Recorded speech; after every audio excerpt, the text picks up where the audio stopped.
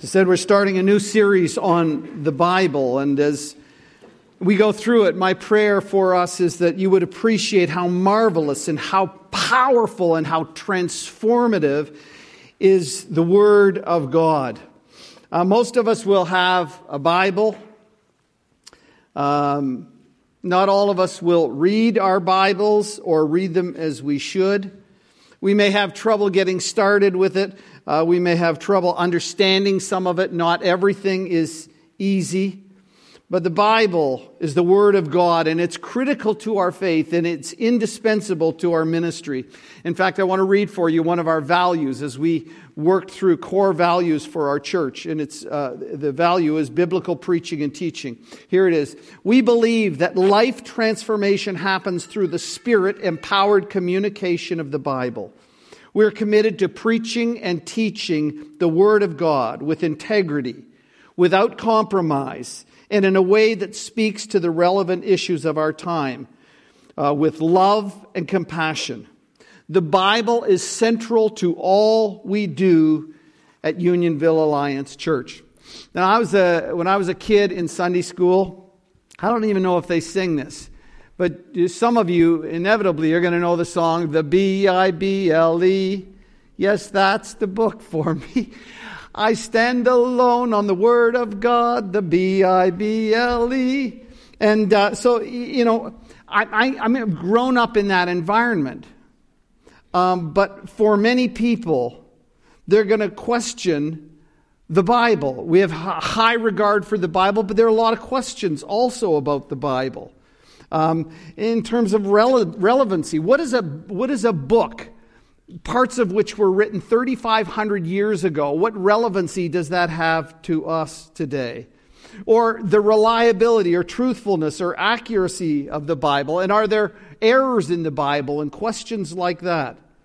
And what do we do with the Bible when there seems to be potential conflicts between science and the Bible, particularly in areas of origins and harmonizing that kind of thing? What about sexual ethics?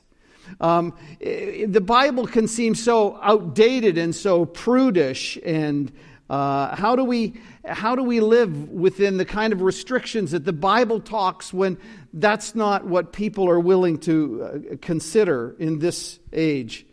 How about the challenge of pluralism? Like what you believe and the very many beliefs that exist out there compared to some of what the Bible seems to be talking about, which is very exclusive and really odious to people to think about one way would be the right way and other ways wouldn't be a right way. The current thought would espouse that, you know, truth is subjective. No one can lay claim to having the truth, as Scripture claims. And what about postmodern thought, which would kind of say, you know, words in and of themselves cannot be reliable vehicles for knowledge, because you can't say how people would look at words or how they would read or understand it, so that there's no objective meaning. And if that isn't enough, the Bible can be difficult. I mean, where do you start in the Bible? Well, we start a book from the beginning and go through the end. And the Bible is kind of put together some in different ways that make it hard for us to sometimes understand. And we're so culturally removed from much of the Bible world. And so there's some parts also that seem kind of boring and long. If you got into 1 Chronicles chapter 1 through 9, you not only have tongue twisters of names, but you've got 9 chapters of genealogies. And let's face it, that doesn't, at face value, doesn't seem all that exciting to us. So it can be difficult. I got to tell you something funny. You know, when our son was about 5 or 6, I wanted to buy him a Bible, and I did something that wasn't the brightest thing to do. I got him, it was a hardcover big Bible that had a dictionary in the back. Like this thing had some weight to it.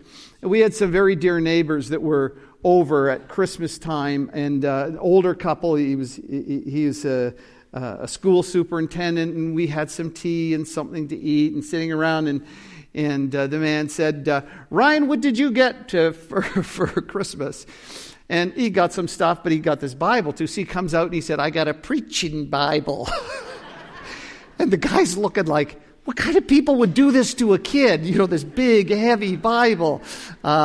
We just wanted our kids to know the Word of God, and it seemed like a right thing to do at the time. We could have probably made some better choices, but this is God's book, and it has power, it has dynamite to transform your life, and it is truly supernatural.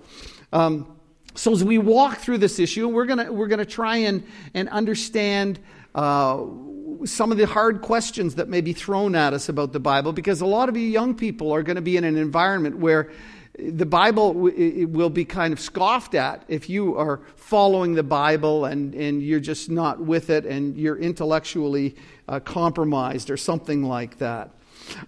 So just hang with us as we journey together over the next few weeks and try and understand what God has for us. And I want to begin by looking at the topic of revelation, or revealing, or uncovering, or disclosing. Now, if you wanted to know me, I suppose you could listen to me preach, or you could talk to me, or that kind of thing. You could observe what I say and what I do, and you could come to understand something about who I am. But you could only go so far unless I were willing to open myself to you and talk to you, and perhaps answer questions, or talk to you and tell you about my background, or share my inner thoughts. You could know me more intimately with that. Well, it's the same with God. To know God, God has to be willing to reveal himself to us and to open himself to let us know who he is and what he's like. And I want to say that God does this broadly under two categories. One we're going to call general or universal revelation. And, I forgot. Oh, thank you. I forgot I had the symbol of power. But we know I've messed up with this before. So general or universal revelation. And you can keep going, Rob. Just make sure you get the clicker back. It comes predominantly to us through two vehicles. One is through nature. And God displays something of his person through his creation. And what he expects is that we would look at creation and what he created, and we would come to some conclusions about who he is with that. So the passage that we read this morning in Psalm 19, I just want to go to the beginning of that. The heavens declare the glory of God. The skies proclaim the work of his hands. Day after day, creation as we see it pours forth speech. Night after night, they reveal knowledge. They have no speech, they use no words, no sound is heard from them, yet their voice goes into all the world and the words to the ends of the world. So here's the thing. God says, when I created the earth, I expected you to look at creation and come to some conclusion about me. God was revealing something of his person, the glory, the grandeur. And you begin to look at creation, and it is fantastic. I was just thinking about the redwoods of California. These things, you see some of these, they are so big, you could drive a car through the middle of them, and some of them are such that they have space. They go 100 meters straight up into the sky, and you look at the grandeur of that, and you go, wow, that is incredible. Or the power of a thunderstorm, or lightning, or a hurricane, and we see something of God's power in that. Or the order and the majesty of the heavens as you go out on a clear night where there's not light pollution, and you see something of the majesty of God's creation of the universe and the beauty of things like the northern lights. And you're awestruck with that. And God says, get a load of this. And we should be coming to a conclusion behind that. There is an awesome creator. And this comes to us day in and day out. God is communicating with us. In Romans 1:19 and 20, it says this: "For since the creation of the world, God's invisible qualities, his eternal power and divine nature have been clearly seen, being understood from what has been made, so that people are without excuse. For although they knew God, they neither glorified him as God nor gave thanks to him, but their thinking became futile and their foolish hearts were darkened." God said, creation is to bring you to a conclusion, something about me. The eternal power, the divine nature is clearly seen. So we understand that whoever did all this is very wise, is ordered, is concerned with beauty and power and majesty. In fact, when philosophers and whatnot came to think about reasons for believing in the existence of God, one of their arguments, their rational arguments that there was a God, is they call a teleological argument, and it's when we see the beauty and the order and the intricate design of creation, it brings us to a conclusion. Everything we know happens because of somebody has done that. For instance, if you're digging and you find these artifacts, doing an archaeological dig, and you get to that, you understand that somebody created this, somebody made it, and somebody had a purpose for it. And so when we look at creation, we need to come to that conclusion. Now, what people do is they look at that, and they don't glorify God. They realize there's something behind this. There's something bigger than you or I, and so that should lead us to conclusion. But when we know something about God, the problem is we don't honor him. We're not thankful to him. Well, the second is the conscience that God has given us. As human beings, we all have a conscience. We have a sense of right and wrong. And in Romans 2 and verse 14 and 15, the Apostle Paul gave these words: "When the Gentiles who do not have the law," now think about this, the Jews had God's law. They had the Ten Commandments. They had all the Old Testament. They understood what moral codes and laws and ethical things and all the rest of that. But he said, when people who don't have any of that, they don't know God, they don't understand the Ten Commandments, he says this, they don't have the law, but they do by nature the things required in the law. They are a law for themselves, even though they do not have the law. They show that the requirements of the law are written on their hearts, their consciences also bearing witness, and their thoughts sometimes accusing, and other times even defending them. So he said, what happens is people who are not believers, people who have never had a Bible, people who have not been taught from God's Word what's right and wrong, there's a sense that murdering somebody is wrong. There's a sense in which robbing and stealing and adultery and lying are wrong. And it can be that they break it, but there's something inside them that recognizes, I did something wrong. That's a conscience that God has given to us from himself that helps us to understand something about who he is. And now they can have a seared conscience, the Bible talks about. You do wrong more and more and you become desensitized to that. But people are struggling with shame and feeling terrible because they've done something wrong or they've hurt somebody and they don't know what to do about it. And that's a God-given thing. But there's a shortcoming with all of this general revelation. It's enough to condemn them, because they know they've done wrong. Even the conscience they have bears witness that they have done wrong. But it's not enough to save them. They need something more than general revelation to save them. They don't have a knowledge of the gospel. They know that God is powerful and wise, but they don't know he's also forgiving and compassionate and merciful and gracious. They don't know about a cross that Jesus was put to death to pay the penalty for our sin. Which leads to our second one, and that is special revelation. General revelation and special revelation. And this is God's revealing himself, whereas general revelation is God's God makes himself known wherever you are, whatever language you speak, wherever you live. 24/7, God is bearing witness to his character through creation. But the special revelation is not available to everybody at all time, anywhere. It's God's revealing himself to certain people in certain places at certain times. And he shows us what God is like and what God does and what the gospel is and what God wants of us. He shares with us what purpose he has for our existence, what our destiny is, what about our future, how am I to live my life, what God's will is. All of these kinds of things require God sharing with us something of the special revelation that we wouldn't otherwise have unless he made himself known.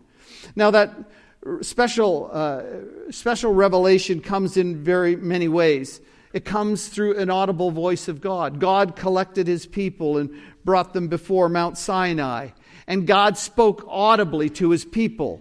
He revealed himself as he did from time to time with an audible voice. He also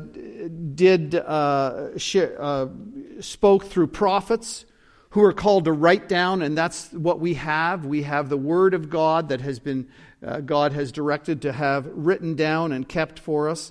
God sometimes used things like dreams and visions and miracles. God used the Holy Scripture to communicate and to reveal himself and his will.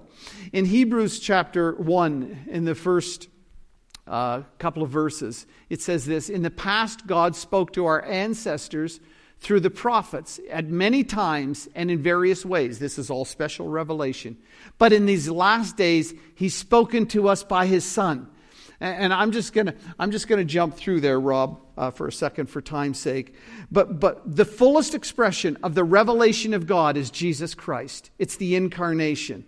And he says he's spoken to us finally in these last days by his Son. This is the fullest expression. In John 1:1, we have, "In the beginning was the Word, and the Word was with God, and the Word was God."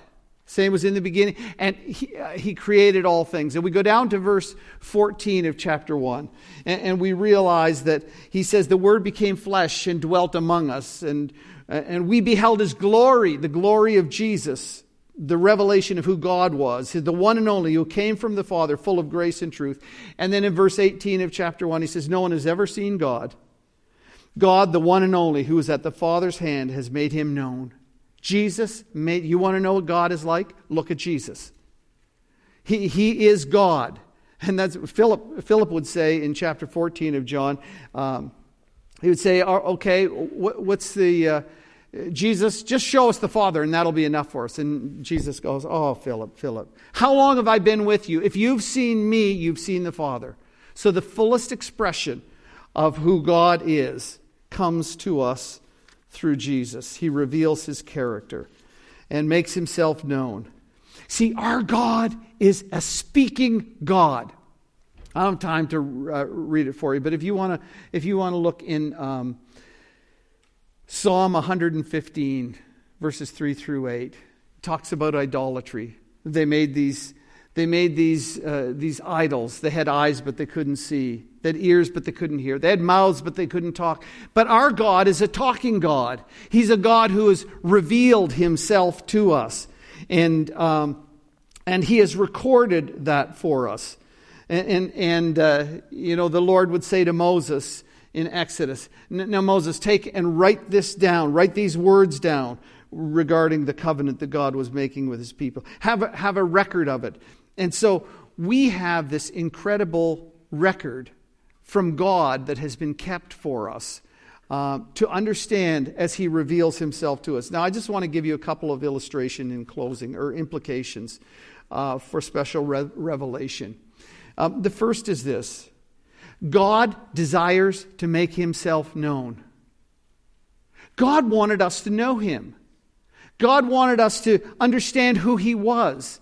And so he revealed himself in all of these different ways that we have been talking about because he wanted us to know him. He didn't want to obscure himself. He didn't want to make things so we couldn't know him. He wanted to make himself known to you.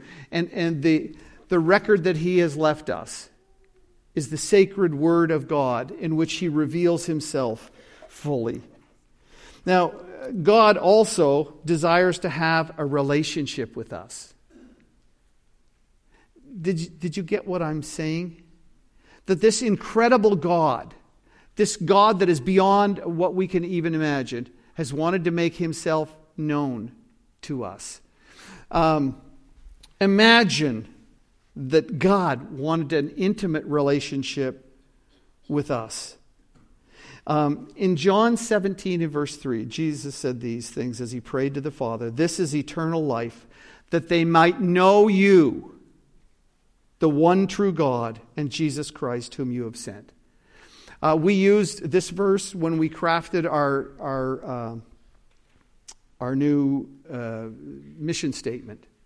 And our mission statement was this, that our mission is to lead people to know Jesus Christ. That's to enter into an intimate relationship with him and to follow him passionately.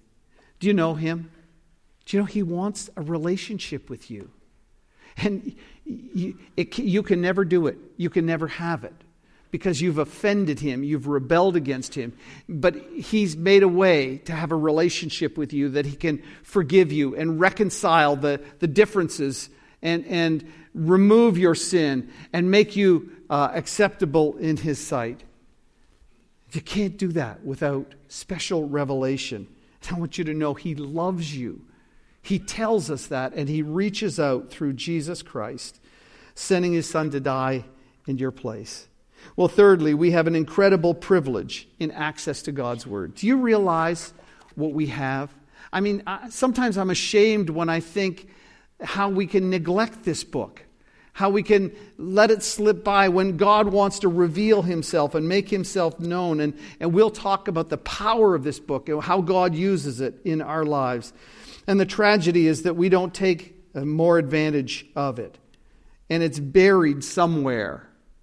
And we need to take that word and understand that relationship is aided and established through communication, a two-way communication. And lastly, the Word of God is authoritative, reliable, and sufficient for what God wants us to know and to do.